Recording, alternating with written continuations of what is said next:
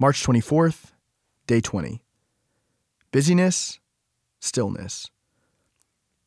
A person can hurry through or sleepwalk through life, but whenever they stop to catch their breath or awaken from a long nap, they will find apprehension, disquiet, and fretfulness waiting their directed attention. Kilroy J. Oldster. Look around. Notice the people who are stressed out, chronically overtired, running to the next obligation without stopping to breathe, eat, or think. It's not just at work. Moms and dads drive their kids from activity to activity without pause.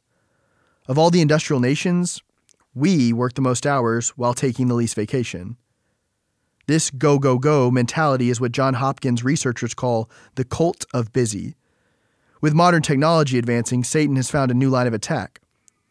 We divert ourselves with our busyness when constant action is seen as the primary metric of success.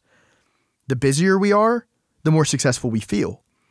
And the byproduct of this busyness, burnt out, worn out, stressed out people, all of our diversions leave us discouraged, empty, and with little energy left for God.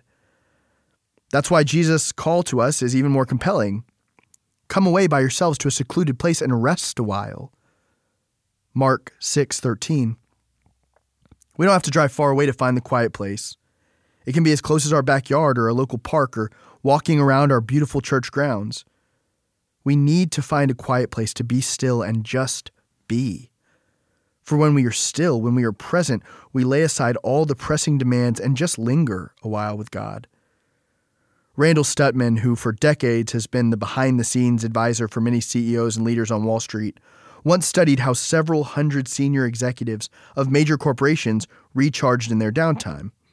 Among the answers were things like swimming, sailing, long-distance cycling, listening quietly to classical music, scuba diving, riding motorcycles, fly fishing.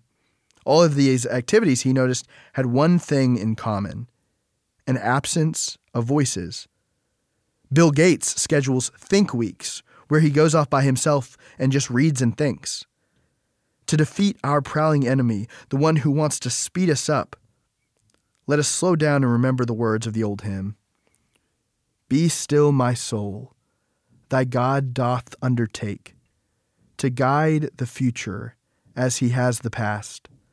Thy hope, thy confidence, let nothing shake.